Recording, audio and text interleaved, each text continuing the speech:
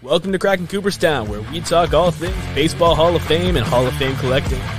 Join us as we discuss Hall of Fame voting, autographs, cards, baseballs, resumes, and trajectories. Debate and discussion as we look to crack the code to Cooperstown. Now here's your hosts, Jake Brewer, Dom Manna.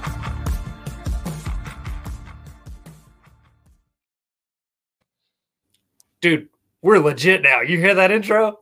Dude, I love it, man. It's awesome. It's about time. Trying to save your vocal cords a little bit from doing the intro every single time. So, dude, that's fantastic. That's like early Christmas gift right there. That's so cool. Yeah, definitely. Merry Christmas to everybody who celebrates. It's most wonderful time of the year for sure. Mm-hmm. Yeah, man. Excited to get this one in here right before we celebrate next week. Going to talk a little bit of Hall of Fame ballot, man. I mean, exciting time of year for us, not just because of Christmas and everything it really means, but also because it is Hall of Fame writers ballot season. Who doesn't love that? Oh man, it is fantastic. I know both of us follow Ryan Thibodeau at Not Mr. Tibbs and his amazing team at the Baseball Hall of Fame Tracker, where they try to keep track of all the public ballots that are out there and track along how players are doing. And it's such an amazing thing because when that ballot dropped on November 20th, we were all excited, all our Hall of Fame nuts, just to see all the names like on official paper and everything like that. But to see them starting to get some traction, starting to get talked about more, people are starting to buy up cards of guys that they think will make the Hall of Fame. There's a lot of great stuff going on, and the ballot is, for a Hall of Fame podcast, it is like the number one thing every year to talk about. Yeah, between the era committees and then the writer's ballot itself, along with the announcements, of course, this is the most fun time of the year from a Hall of Fame perspective. And for guys like us who collect the Hall of Fame, you with your Hall of Fame type collecting, and now Hall of Fame autographs, along with myself with Hall of Fame autographs, rookies, baseballs, all that stuff. It's a lot of fun. And for Hall of Fame junkies that'll be familiar with the tracker and stuff that we're going to go through today, like Frank at Baseball Hall of Fame Autographs, Bill over at Bill, the Hall of Fame collector, and Mike Moynihan, baseball collector. I know they look at this stuff, but for those of you that maybe haven't before, maybe we can give you a new tool where you can follow along with the fun like Dom and I do as well. So, Dom, let's jump into it, man, and explain to people kind of a little bit what the tracker is, what it does, what you can look at, and how it's kind of a fun precursor to the actual announcement. Yeah, it's a lot of fun. And just for people that are maybe new to the Hall of Fame voting season, players are eligible for the Hall of Fame after being retired for 5 seasons and having a career of at least 10 seasons long. Now, every player that falls into that category doesn't necessarily get their name on the ballot. The Baseball Writers Association of America has to decide which players are worthy of putting on, and that is something that doesn't get talked about enough. I think just getting your name on the Hall of Fame ballot means that you had a great career. You're a fan favorite. You put together a better than average career. You're in consideration for the Hall of Fame. Even if you get 0% of the vote, it's an honor for those players. And just pulling it up for you guys now, they have an entire spreadsheet. I know Jake absolutely loves going through spreadsheets, but there's just tracking every single name that is on the ballot. And we're going to talk about the returning candidates first and how they're trending, because I think that's a little bit more important to just start things off, because when they're first year on the ballot, there's no data to go off of. We don't know how the writers are going to respond to most of them. We might know that there's some first year locks, that there's guys that are most likely going to get the minimum 5% to stay on the ballot. And there's a chunk of players that they got the honor to be on the ballot, but they're probably one and done. So going through the returning candidates, I think that it's important to start with the guy who finished just 3% of the vote away last season, and that is Todd Helton. Yes, Helton, who is quite an interesting case. A borderline guy, and he's truly one that I think most people go either way on. I won't ruin too much thunder here. I'm a no on Helton. even though I would admit he is very close by my standards. And he's not somebody that I would be upset if he did get in. If you'll give me full screen for just a moment for those on YouTube, Dom, I've got a Todd Helton rookie card here from Topps, and he's in Team USA, which is kind of unique for a Hall of Fame rookie. And then I've also got an autograph. This is Panini Donruss of Todd Helton that was gifted to me by Ken's Cardboard, here, a fellow YouTuber, a couple years ago.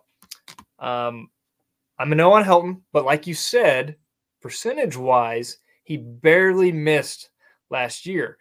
So as we flip back over to the tracker, I'm going to, starting with Helton, point out a couple key things that you can see on this tracker and see how Helton is trending so far this year. Probably my favorite statistic on this spreadsheet that is live. It is updated as soon as Ryan Thibodeau and his team can get in new ballots into it. The coolest thing, I think, is the net plus minus among returning voters. Now, one tidbit of information here that's good to know. This is based off of the public ballots that are made public by the writers that have a vote, as well as anyone that submits to his team that prefers to remain anonymous, which does happen. There's already been 2 at the time of this podcast recording that are anonymous. Then there are also additional ballots that will be private, that will not be known going into the reveal process, which, while I do think that all ballots should be public, really, it kind of adds to a little bit of the mystery there at the end. So the net plus minus for Helton so far this year amongst returning voters in known ballots, he has so far gained 1 vote. That means somebody who did not vote for him last year did this year so far, but he's also lost a vote from a returning voter, which is interesting. But that means he's a net plus minus of 0 at this point in the voting process. And as we get closer to reveal day, that trend tends to be a pretty good indicator of where they may be going once the announcement happens. In terms of Helton, Dom, or any of the other players generally for this spreadsheet, what's some of the things that you like to look at?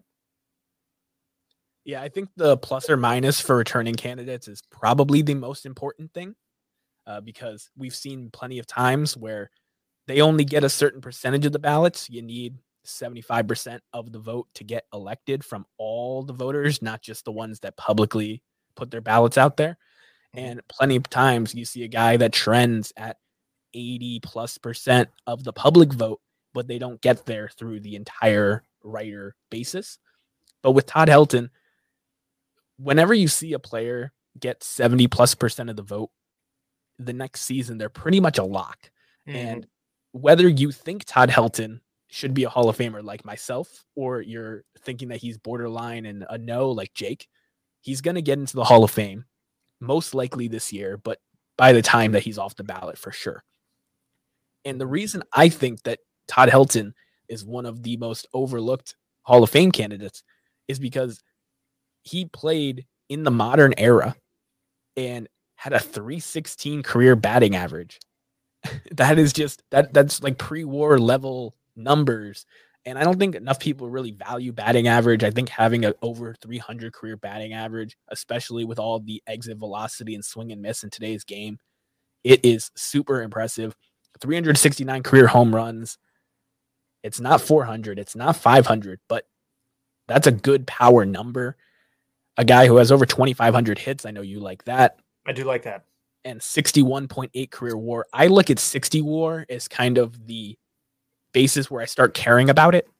Not that players that have 59 and less WAR aren't possibly future Hall of Famers, but I think that if you're looking from an analytics perspective at WAR, that 60 WAR, whether that is 6 WAR per season for 10 seasons, which would garner you MVP value, or a 20-year career where you accumulate 3 wins a season, I think that's enough to raise an eyebrow and get me to seriously consider your case. This is a guy who didn't get to choose where he played professional baseball. I was going to bring that up because someone's out there shaking their fist at the screen saying, but he played at Coors. He played at Coors. His numbers were better at Coors, but he was a one franchise loyal player. He's going to be on the Rockies Mount Rushmore for the rest of time. This is a guy who, like I said, 316 career average. That wasn't all accomplished on Coors Field. There was a lot of road games. And if you look at Todd Helton's career road numbers, his OPS for his road career is higher than some other borderline Hall of Famers in a lot of people's minds, like Jim Rice. I'm a Red Sox fan. I love Jim Rice. I think he should be in the Hall of Fame, but so should Todd Helton. And I just think that he's pretty much a lock because he got 72% last year. He's trending right now at 82% through only a little over 30 ballots, but he's someone that I'd be shocked if he doesn't get over the hump to get that extra 3% that he needs. He's been making gains bigger than that the last 5 years. I agree, and I do think he gets in this year. And we are spending a little more time on Todd Helton here, but we want to explain some of the metrics we're going to be talking about with other players, just with him as the first example. Because the second thing I like to look at on the tracker is we are looking at a small sample size at the time of this recording, 33 public ballots plus 2 anonymous ones that are in this tracker, which you can also see the metric that's a projected 9.1% of the ballots that they expect to be submitted this year by the Baseball Writers of America. So again, granted, small sample size, but the second metric that I like to look at the most, other than the net plus minus for returning voters, is what has been the trend that has happened, and especially in the year prior, in terms of what percentage did they drop, gain, or stay neutral once the private part of the ballot is known. So for Helton himself, last year, pre-private ballot, he was trending at 78, 79%, just below it. But his results afterwards dropped basically 6.5% of the vote. So for argument's sake, even though this is a small sample size at this point, if everything held true, exactly mathematically the same for the rest of the ballots, both public and private, and if his current percentage dropped that 6.5%, Helton would be over 76%. He would be elected to the Baseball Hall of Fame this year on his 6th of 10 ballots. So that's one other metric I like to look at, and we'll mention as we look at other players here on the returners. Yeah, and I think that trajectory is very similar to what we just saw Scott Rowland do to get into the Hall of Fame last year, just getting over 76% of the vote for election. And I kind of want to talk about a big four, I think, of returning candidates, and then we can talk about the other guys. The next one, 68% of the vote in 2023 is Billy Wagner. So let's say I'll let you lead the charge here on Wagner for just a second. Okay, well, I think you'll be proud of me because I'm not really leading the charge on Billy Wagner. If I had a vote, Billy Wagner would not get one. He was a very good reliever. 2.31 career ERA, over 1,000 career strikeouts. He's one of, I believe, 11 or 12 relievers to ever do that. 27.7 career WAR. Relievers just aren't going to put up gaudy WAR numbers unless you're Mariano Rivera. And this is a guy who got 422 career saves. When he did that, 500 saves wasn't a milestone yet. So we do have to keep that in mind.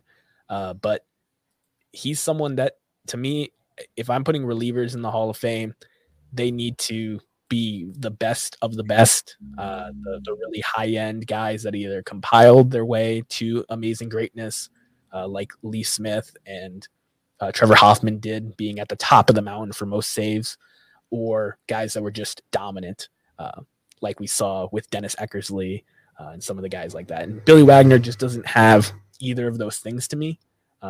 I do think Billy Wagner is going to get into the Hall of Fame someday. He's at 68% of the vote.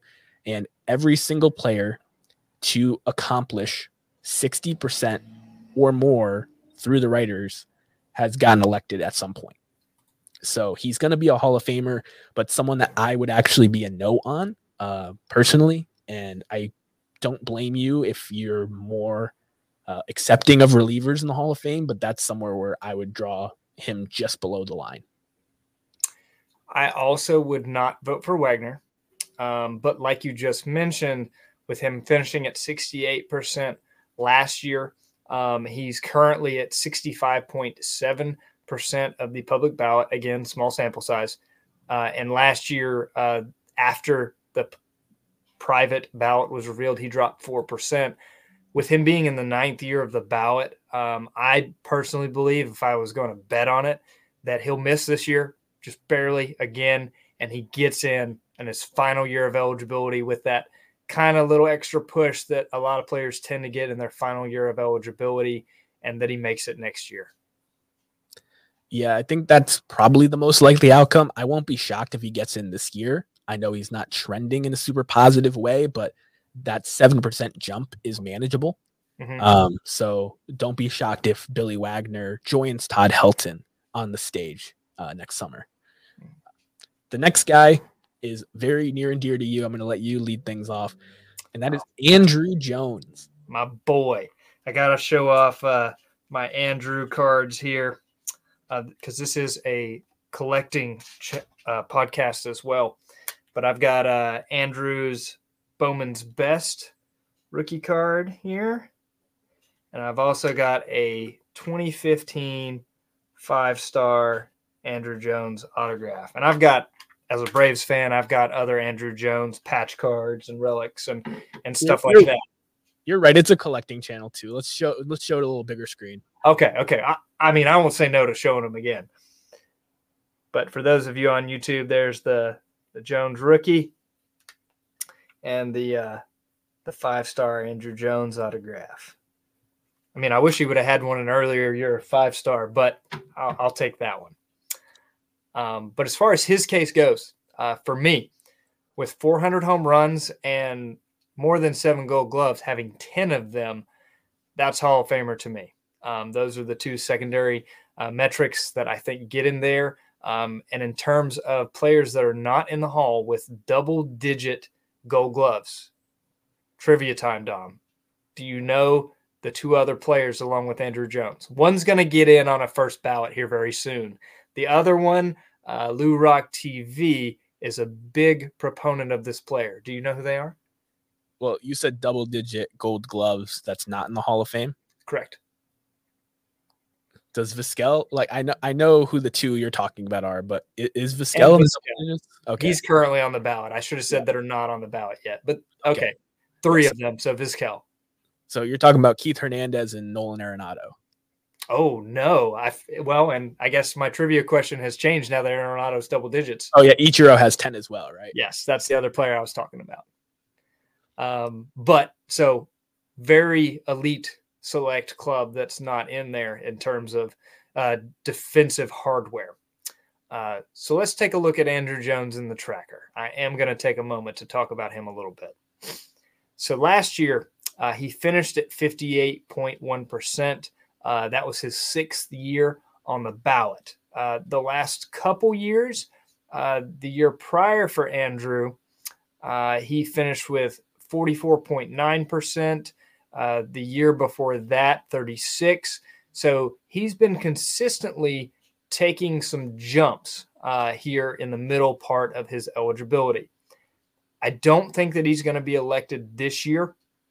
The private part of the votership tends to not vote for Andrew Jones, at least to this point, as he was the biggest dropper that's still on the ballot. In terms of the private votership, he had an 8.4% drop to that 58.1. He was at 64.5 from the known ballot going in. However, early, but net plus minus +1. We're going the right direction. I do think Andrew takes another step forward this year. I think he's going to crack that 60% threshold we've been talking about, maybe 61-ish% this year, and take another step in his 8th year. And I expect him to get in on that 9th or 10th ballot here in a couple seasons. What do you think of my boy, Andrew Jones? Cracking that 60% will be huge for him. Like I said, everyone that's gotten 60% has eventually gotten elected. So that will be huge.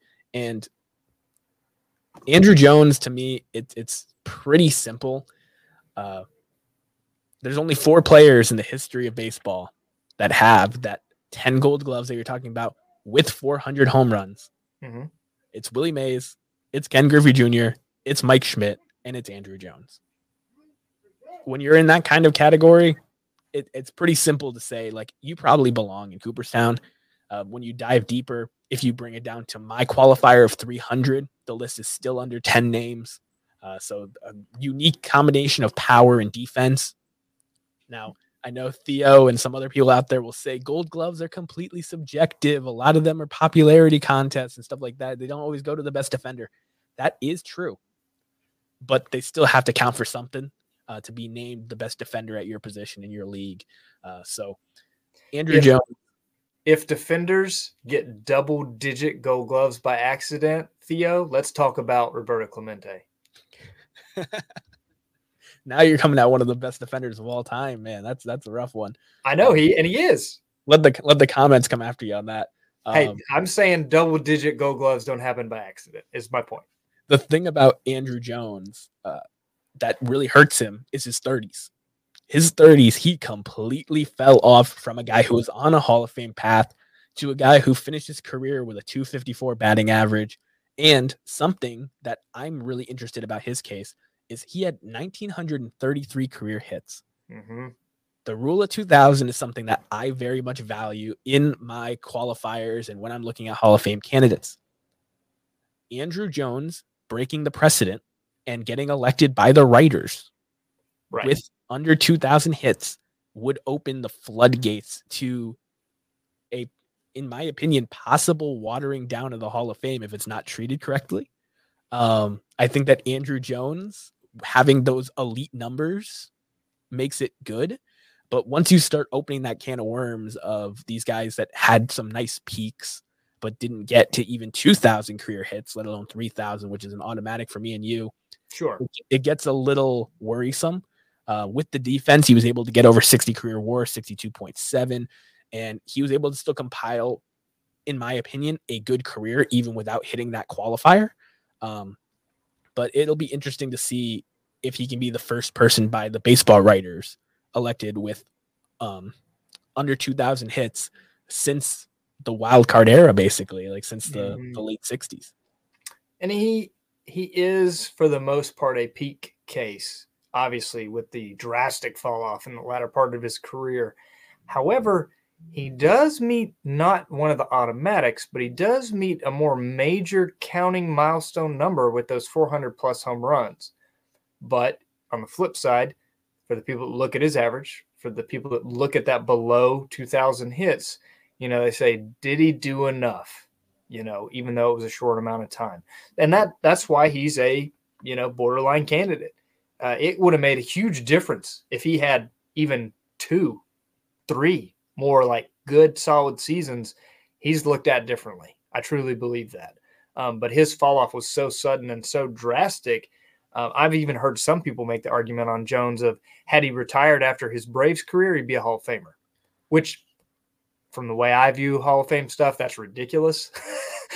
But there's something to that as far as peak goes. Yeah, kind of what you just said is it's a career of two halves, and if his career looked more like the first half than the second half, he would be getting in his first half of ballots, the first 5 years he would be elected, and now he's trying to get in the second half in years 8, 9, 10.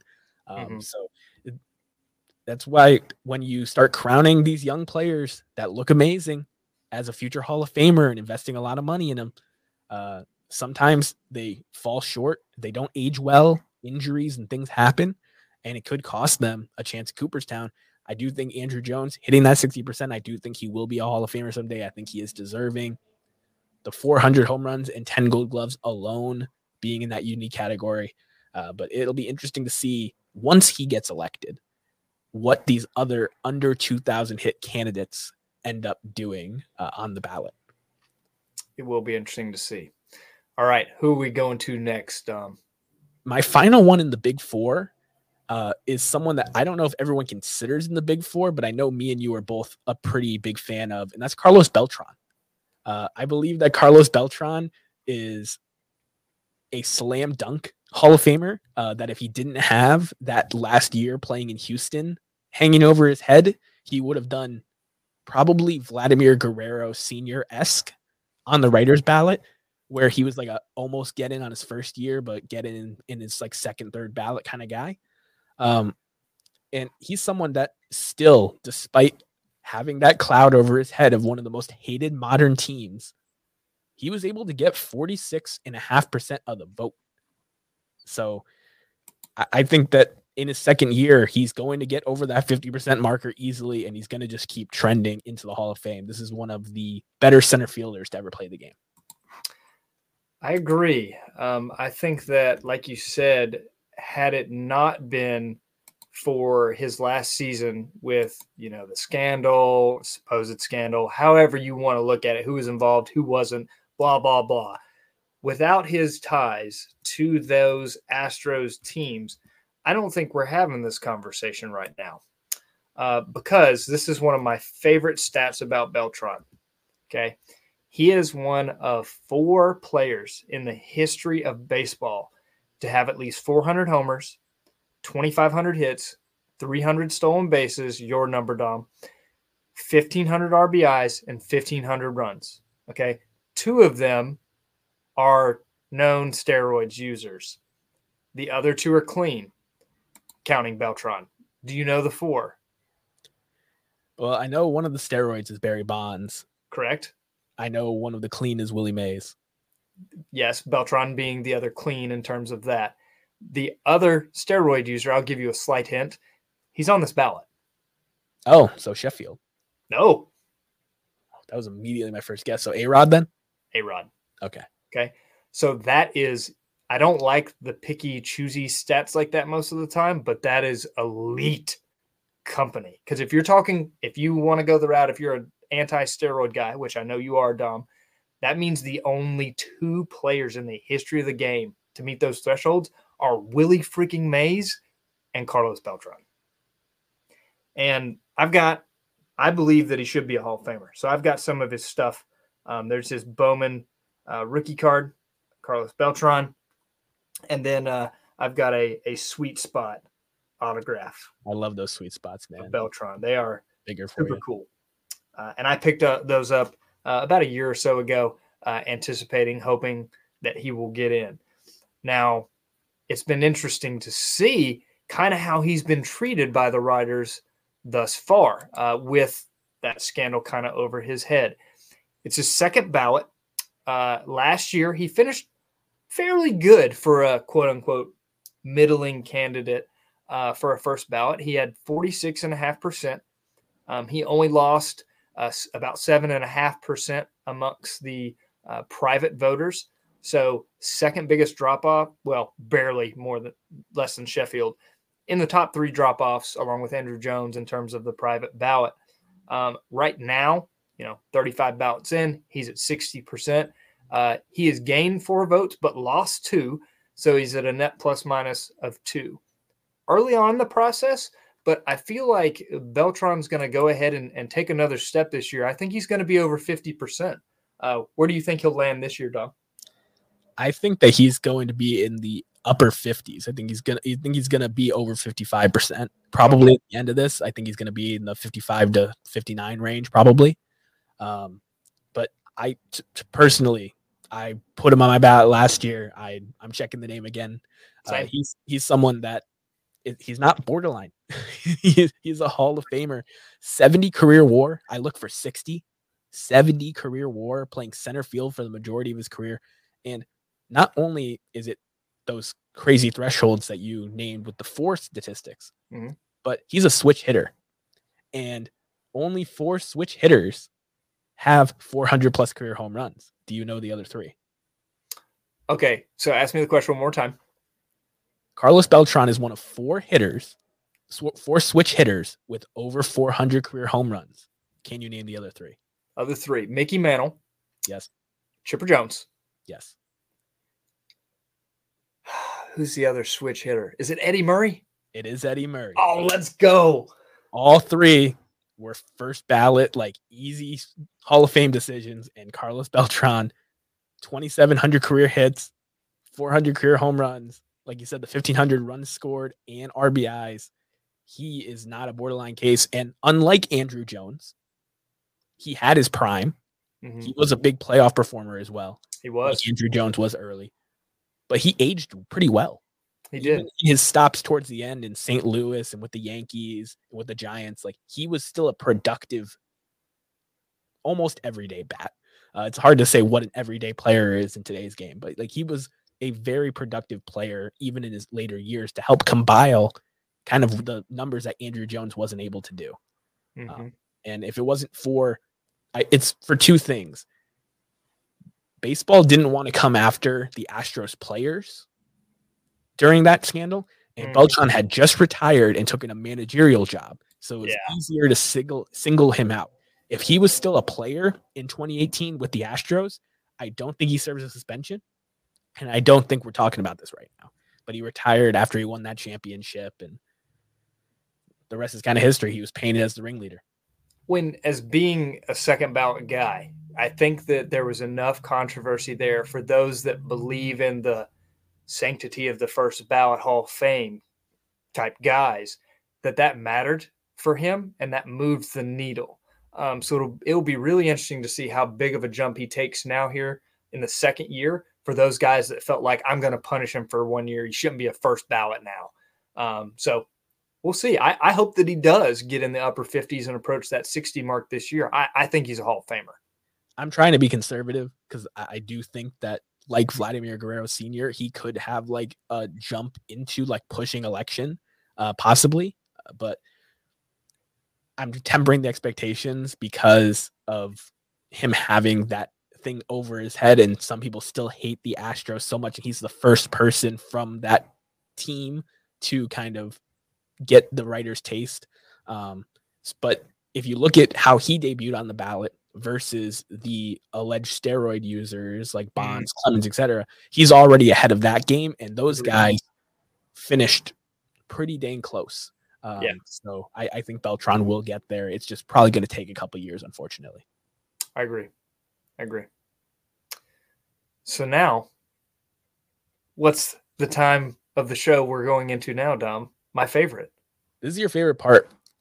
This is nothing against the other returning candidates, but just for time purposes, we're not going to touch on the other returning guys. I do think it's a shame that Gary Sheffield has been mistreated by the writers, because if you look at Gary Sheffield's path of alleged use, it is very similar to David Ortiz, who I am completely fine with getting into the Hall of Fame because he was named on a list for testing positive for nothing specific. And he played in Major League Baseball after they started suspending, and he never served a suspension for performance-enhancing drugs. So to me, Gary Sheffield, 500 career home runs, an elite power hitter, probably should be in the Hall of Fame. And I'm unfortunately seeing him get lumped in with the Bonds, Clemens, Sosa's, McGuire group, more so than the David Ortiz, which I would vote for all of those guys because they didn't test positive and serve suspensions, unlike Alex Rodriguez and Manny Ramirez, who they were stupid enough to use it when it was illegal, get caught, get suspended. Multiple times. Yes, multiple times for both of them, but even just once, Brian Braun, Nelson Cruz, etc. Like I don't want those guys either.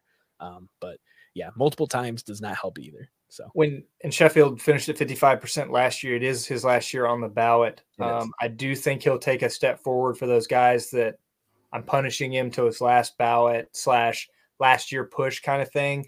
But he would have to jump 20% for election, and I just don't think he's going to get there.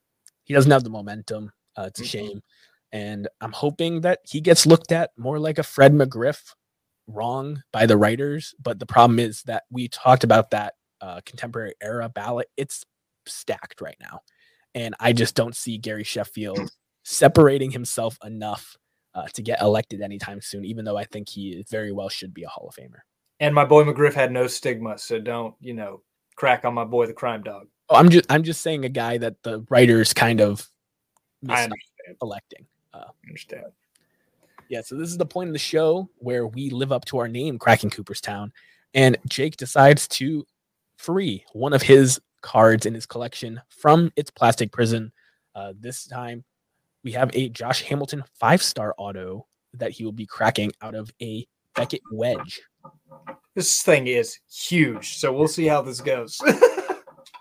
Yeah, so Jake is currently cracking out this Josh Hamilton, and Josh Hamilton never actually appeared on a Baseball Writers Association of America Hall of Fame ballot because he only technically played 8 seasons in the major leagues. But for a short period in time, when he fought his inner demons, he had a serious drug problem. He came back and with the Texas Rangers was one of the best players in baseball.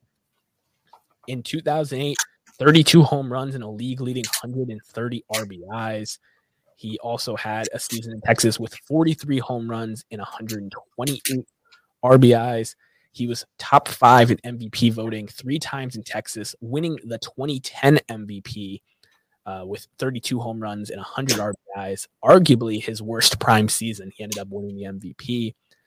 But just a really fun player, and the batting average in 2010, 359.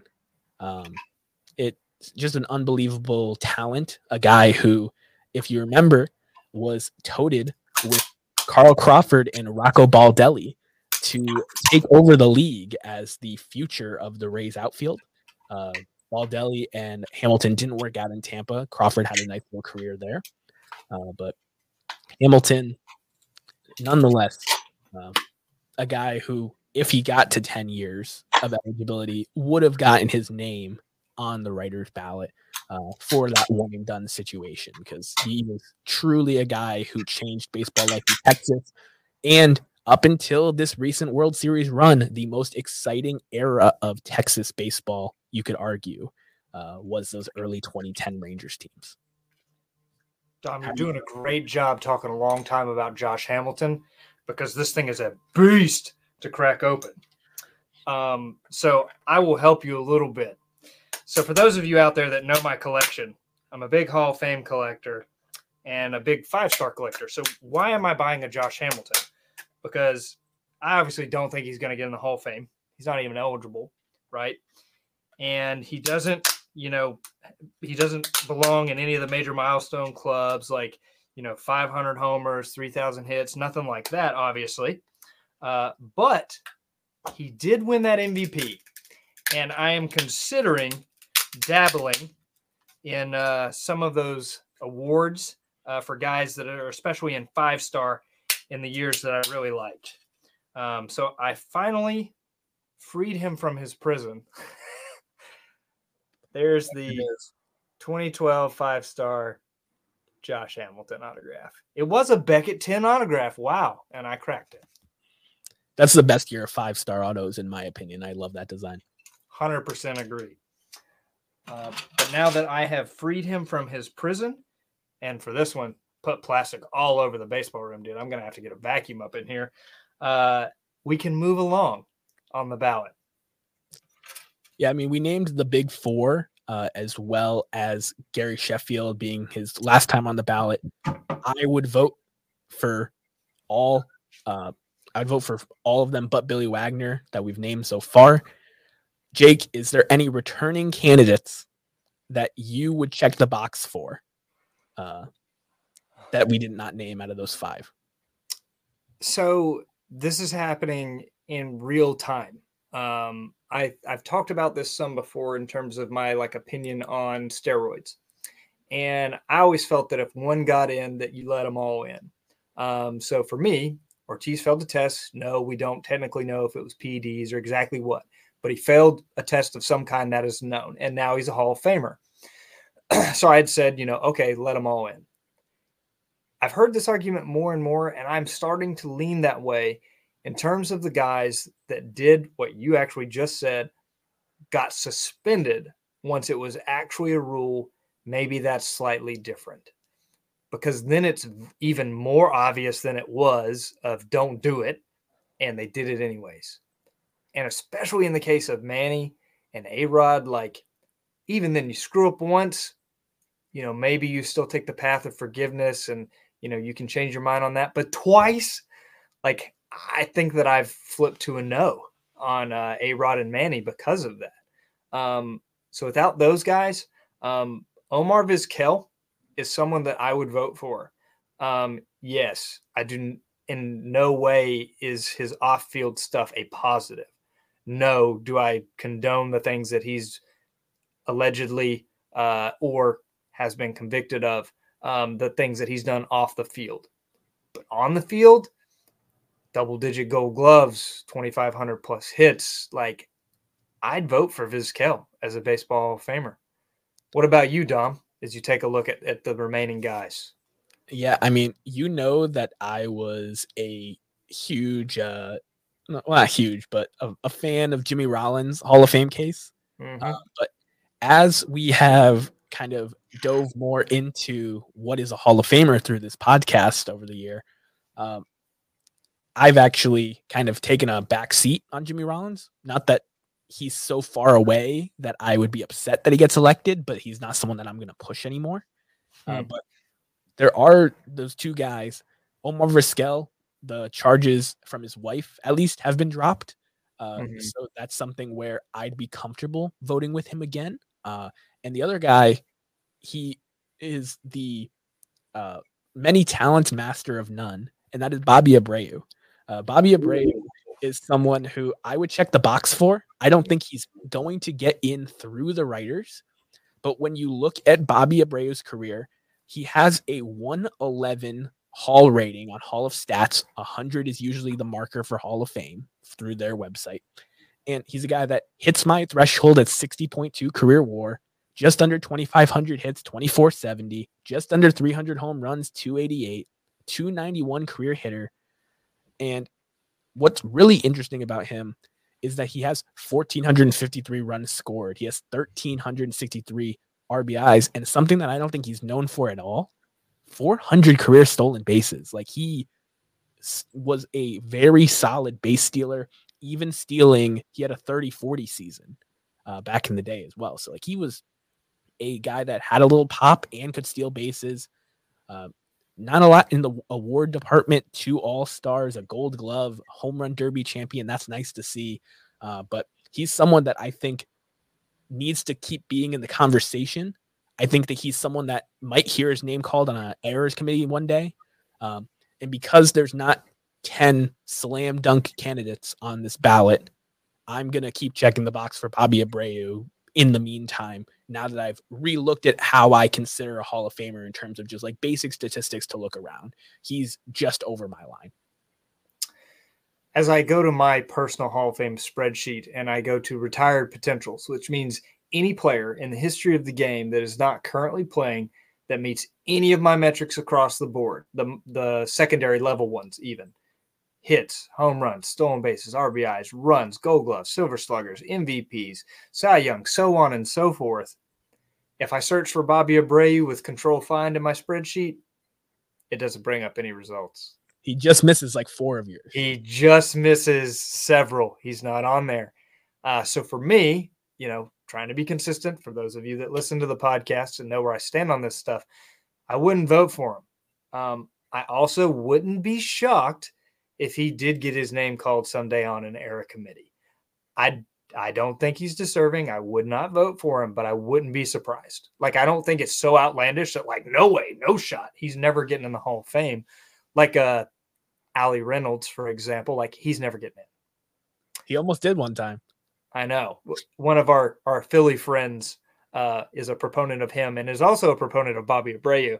But I don't think they're the same. Abreu, I will say that he's borderline, and that's saying something coming from me. Because people talk about Todd Helton not having that wow factor, that it factor, that kind of like thing that like makes you think you're watching a Hall of Famer.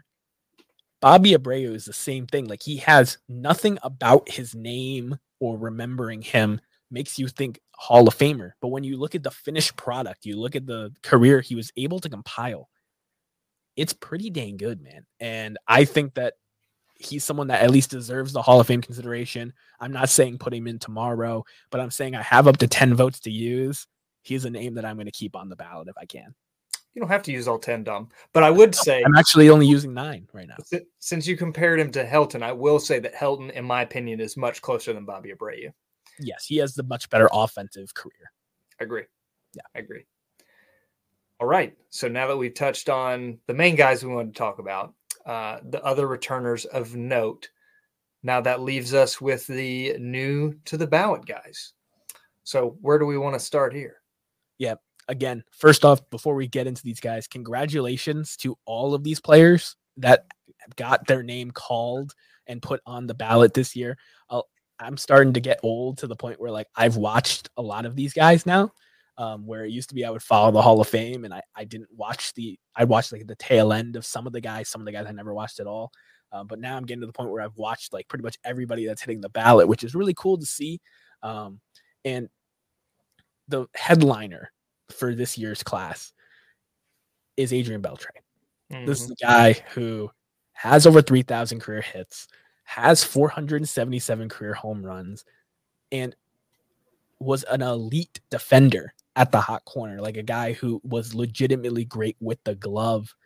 He was someone that got better with age in a lot of people's eyes. He had kind of a lull in the middle of his career when he went to Seattle trying to play in that pitcher's ballpark, trying to hit home runs. If he didn't spend those years in Seattle, I think he'd be in the 500 home run club. And you'd be talking about him as one of the greatest third basemen that ever lived. But he's trending really well. His rookie card is the 97 Bowman Chrome. You got the Bowman if you don't have the Chrome. No, you gotta get the Chrome. That's what PSA says. I don't care what I don't care what they say. Now, if the Bowman base didn't look completely different on the outside, like the borders go black from Chrome, I would not care which one, but I'm getting the Chrome. And look, man, you can send me the Chrome if you want. Something I want to also get into, like with these new candidates that just hit the ballot, us Hall of Fame aficionados, we have this thing that we affectionately call the window. And it's that 5-year stretch when they have to be retired before they can be on the ballot, where they're not playing anymore and people aren't talking about them. And that's the best time to pick up cards. If you really feel like someone's a slam dunk and they're going to get in early, I would say get those players first before you get the players that you're kind of just passionate about otherwise. But Adrian Beltre on-card autographs, for the longest time, you could have them for under $50. Now that we're a few weeks away from election, it's hard to get the on-card stuff for under $50. But and the card that I'm showing, Dom, sorry to interrupt you. This is a Panini autograph, and I do want to upgrade from it, but it's numbered to 25. And in the window, I bought this card for $25. It's at least double that now, and it's a no logos Panini autograph, which I want to upgrade to one in preferably Rangers uniform. But now, because we're very much out of the window, is not the time to buy a Beltre autograph. You're gonna have to probably wait until next fall, winter, for his prices to start coming down again, because there will be a rush to get his autograph when he gets elected, even though everyone knows he's going to. Yep. And then there will be another spike again in the summer when the induction ceremony comes around. So you're probably gonna have to wait until the fall, winter. Not saying you can't get one now. Maybe it'll end up being a good deal if you get the right one that's numbered to the right thing or has a nasty patch on it or something like that. Mine is from Upper Deck Origins, Old Judge. This is a really cool image with an on-card auto. He's a really nice autograph. He does. And as someone who watched a lot of Adrian Beltre, I was always, as a kid growing up, even before he spent that one amazing year with my Boston Red Sox, I thought that he was the best third baseman I ever watched. Chipper Jones was great with the bat. There were some other guys great with the glove, but Beltre had both. And until Nolan Arenado came along, I was completely on that train of like, this is the best third baseman I ever watched. And the fact that Nolan Arenado, a guy that's in that elite 10 Gold Glove club, is the one that possibly besmirches him or outgoes him, it says a lot about Beltre's amazing career. I'm very sentimental to Chipper Jones, so I'm just not going to argue with you. He was a better hitter, but Beltre was the best of both worlds. All right. So we gave Beltre his flowers. He's going to be a Hall of Famer this year. The next candidate that we're going to talk about here in terms of first timers, let's go to Joe Mauer. Let's talk about Mauer a little bit. I have said for years that when Mauer and Yadier Molina and Buster Posey, once they hit the ballot, the writer's ballot, that we could see a redefining of how the writers view the catcher position in terms of Hall of Famers. Now, for those of you out there that say, oh, Mauer only played half of his career, X amount of games at catcher, it's undeniable that his best years were as a catcher, when he won his batting titles, when he won his MVP, those things. Now, in terms of his Hall of Fame eligibility, I would not vote for Mauer at this point in time. I wouldn't. I actually would only vote for Molina of those three if you're really curious. However, I think, like I said, if Mauer gets in, if Molina gets in, if Posey gets in, I think the catching position looks different in terms of Hall of Fame. And if you look at the tracker, Mauer, again, small sample size to this point, but he's had a pretty strong showing to start with for not someone who anybody really thought was going to be a first ballot guy. He's at 74.3% at the time of the making of this video with our 35 known ballots, which even with that small of a sample size is a pretty good start. He won't end up there. He'll drop a little. But what do you think about Mauer and his candidacy, Dom, seeing what's happening so far early on in year one? Yeah, I mean, I was a huge Joe Mauer fan growing up. He has one of the best plays I've ever seen in my life of him diving back to tag Brett Gardner out at the plate. If you've ever seen that one, I can leave the link in the description of this video to that for those of you that haven't seen it. But he was just a legit hitter. And it's something about the water down in Minnesota, man. He was someone who was a legit prospect as a quarterback in high school. He got drafted number 1 overall, which there's a lot of pressure in being the number 1 overall pick. We talked about that in the Harold Baines episode a little bit as well, living up to that hype and having a well above average career. There's so many flops that get picked number 1 overall. 55.2 career WAR, so it's under my mark of 60, but it's actually over the average WAR of Hall of Fame catchers. We have to look at catching a little differently. It's a lot more of a toll on the body. He breaks that rule of 2,000 hits, 2,123, and he's a 306 career hitter. Like I said, in the modern era, being able to do that like Mauer did, like Helton did, like Miguel Cabrera, who will be on the ballot in 5 years, did, that's special to me. And doing it as a catcher. That's what I'm getting to. He has 3 batting titles. All 3 were won as a catcher. And this is how unreal that is. There have been 7 seasons in Major League history where a batting crown was won by a catcher. Mauer is one of 2 that has multiple, and he's the only one with 3. Is it Lombardi? Lombardi has 2. Yes. Let's go.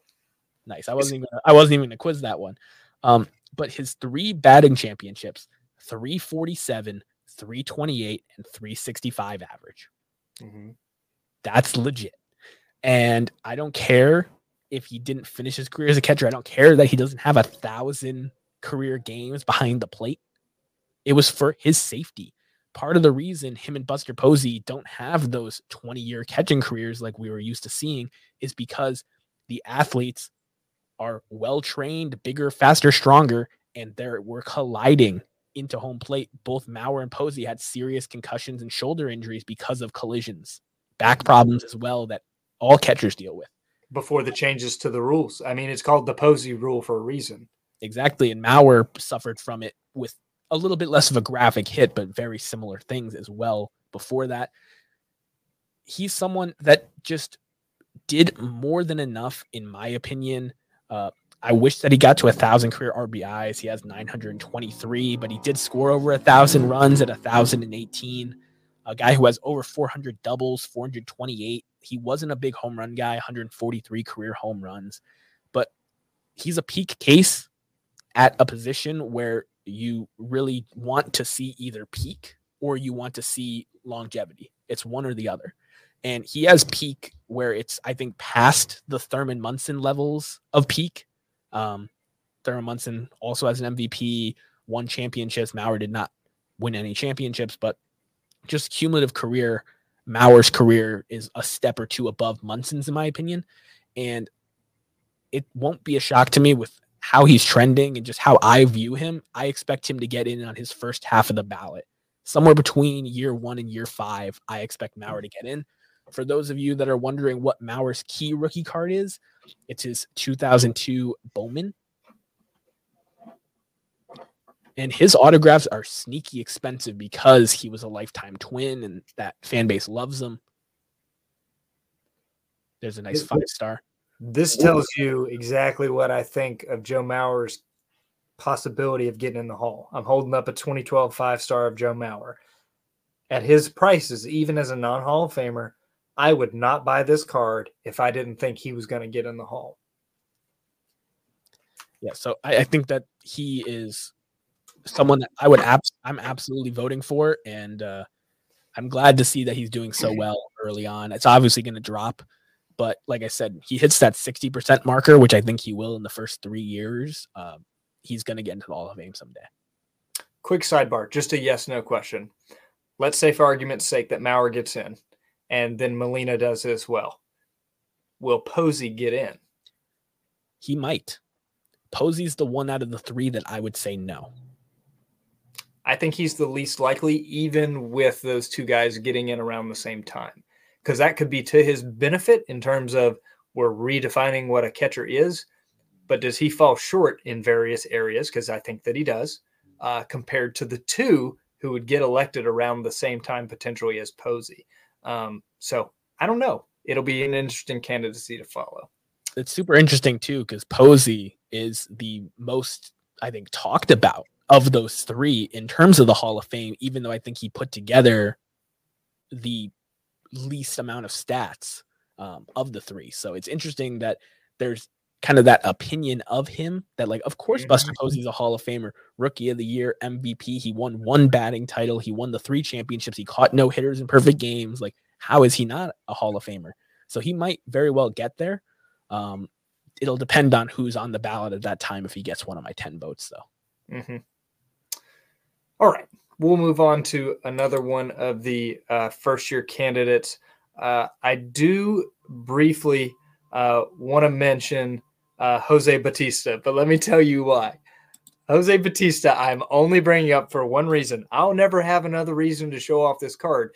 The only one-of-one printing plate I ever pulled myself when I was still buying packs and boxes was Joey Bats. So good job, Joey Bats. You have no votes so far, but congratulations on being on the ballot and getting punched by Roughneck Odor. I could have sworn that someone did vote for him. I don't think he has any at this point. Or someone at least that has a vote said they were going to vote for him. Okay, that might be true because he's got none on the tracker. I remember seeing that, and I was just like, really? He's going to get 1 vote? Yeah. The bat flip earned it, I guess. No, but if you're just looking at that like stretch early in Toronto, you would think that you're watching a Hall of Famer like in the batter's box, but he just had such a slow start and such a steep fall off at the end that it didn't really matter. And yes, I think that him getting knocked out by Rougned Odor is going to be what a lot of people remember about him, unfortunately. But great power bat there for a few years. But now one of the other interesting real candidates for this year. Tell me what you think about Chase Utley. This is kind of what I'm worried about when I said that thing with Andrew Jones earlier about how the rule of 2000 getting thrown out by the Baseball Writers Association can really open things up. And I'm sorry, I understand that both the catching position and the second base position are both a little underrepresented in Cooperstown right now. But the fact that almost everybody who's voting for Mauer is also voting for Utley is driving me insane. 64.5 career WAR. He's right there for what I want. But 4 Silver Sluggers at, like I said, a position where there's not a lot of great hitters. He won 4 in his 16-year career, so 1 every 4 years. That's pretty good. 1,885 career hits. That's not 19 something where he just missed like Andrew Jones. I know it's only like a 40 hit difference between him and Andrew Jones, but he just doesn't have the body of work around that disappointing hit total like Andrew Jones does with the home runs, the RBI, the home runs, the Gold Gloves, the RBIs. 259 career home runs. He has over 1,100 runs scored and just over 1,000 RBIs. He's a borderline case, but the fact that he's getting pretty much equal support to Joe Mauer right now, I just don't think that they're the same candidate. Will Chase Utley get into the Hall of Fame someday? It's looking like it, but he would not get a check from me. I really, really hope that this is a product of small sample size and just all the Philadelphia, homers have submitted their ballots so far for the public, because again, small sample size, but him being at 60% right now is mind blowing to me. He's already gotten like as many votes as I thought he would. I mean, I don't see him as a Hall of Famer whatsoever. And at least early on, this is a strong first ballot showing from Utley. We'll see how it shakes out. I hope it's a product of small sample size and we're, blowing this out of proportion, but we'll see. But Utley, yeah, I mean, he's not close to me outside of WAR. Like he falls short of the rule of 2000. He's barely cracks 1,000 in runs and RBIs. And I just don't see it, man. I don't get it. I don't get it. Yeah. And the thing we talked about, Buster Posey, kind of just, he has those Hall of Fame traits, but not the stats. If you're looking for a second baseman that fits that criteria, Dustin Pedroia will be hitting the ballot. That's a guy that has 51 career WAR, 1,805 career hits, a 299 career hitter, MVP, Rookie of the Year, multiple championships, versus Chase Utley, finished highest in MVP voting at 7th. So he was never a finalist. He was never even top 5. 4 Silver Sluggers, like I said, he made some all-star teams, I believe 6, and he was part of that one World Series winner in Philly in 2008, where you could argue during that time, analytically, he was the best player, but value-wise, both sides of him were MVPs, Jimmy Rollins and Ryan Howard, like guys that were considered across the league as more valuable than Chase Utley, even though analytically, when you look at their careers, he has the highest WAR and was a good all-around player. I just don't understand the level of support he's getting.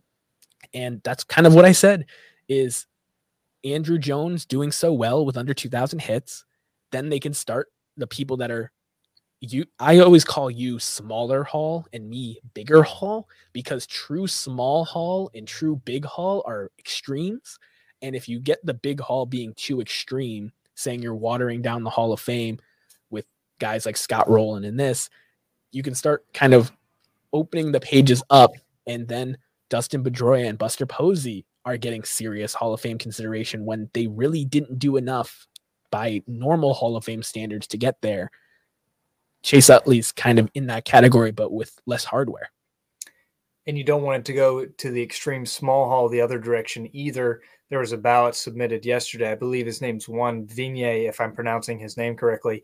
He voted for Adrian Beltre and Adrian Beltre only. And while, yes, Beltre's a Hall of Famer, no question, there are other deserving candidates on the spectrum of what a Hall of Famer is on this ballot.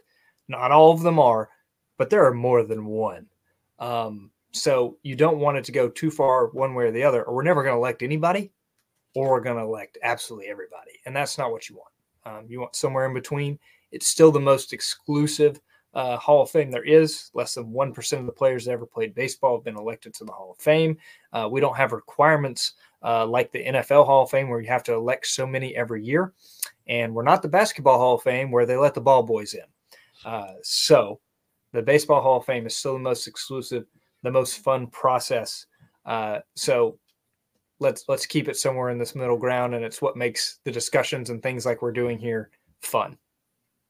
Before we close, I do want to mention one more player. You may have one more thing too, Dom.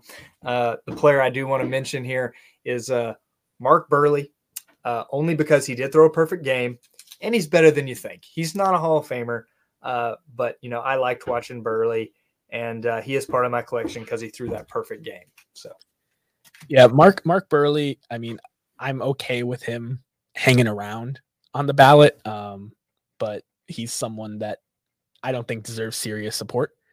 And the one candidate I want to talk about. Oh, we gotta visit again. How we doing, Luca? say, hey, Dom. Hey, Dom. Say, How we which doing? one? Can you say Hall of Fame? Fine. Go Bravos. Go, bravo. All right. Dom's going to talk now. Is that okay? Yes. Okay. That's awesome. Now I just feel like I am completely on an island by myself here because there's one other first-year candidate that has yet to get a public vote, and that is Matt Holliday. Matt Holliday, to me, he's, again, like Bobby Abreu, not an obvious Hall of Famer by any means, but a lot better than you think. He's actually over the rule of 2,096 career hits, over 300 home runs, which I care about, 316. He has just as many silver sluggers as Chase Utley with 4. He was part of the 2011 World Series champion Cardinals. And I talked about it earlier. Hitting 300 in the modern game is super valuable. And he was a 299 career hitter in 15 seasons. Guy who was robbed in the 2007 MVP voting. They gave it to Jimmy Rollins. But his season, 216 hits, led the league, 50 doubles, led the league, 36 home runs, and a league-leading 137 RBIs with a batting title, 340. So the Coors effect, I think, took him away from winning an MVP there, which would make his case a lot stronger. And I'm really hoping that he gets a surge late in the voting to get that 5% to stick around because he's a name that's worthy of being towards the bottom of the ballot. I'm glad Luca gave you a moment to finish what you wanted to say, Dom. But this has been fun, man. Yeah, is that funny? This has been good, man. I've enjoyed discussing the Hall of Fame ballot with you and everybody out there that's been watching. You can find me. He's now repeating everything I say. You can find me on Instagram at Legends Never Die Collection or here on YouTube. Dom, let the people know where they can find you. Yes, Saban Sports Cards on YouTube and Instagram. Definitely check me out. Not quite as cool as Jake and Luca over there, but if you enjoy my takes on the Hall of Fame, hopefully you'll enjoy talking Hall of Fame and Hall of Fame collecting with me as well. All right, Luca, can you tell them bye-bye? Bye-bye. Say, keep collecting. Keep kicking. And say, God bless. God bless. See you guys. That my hat.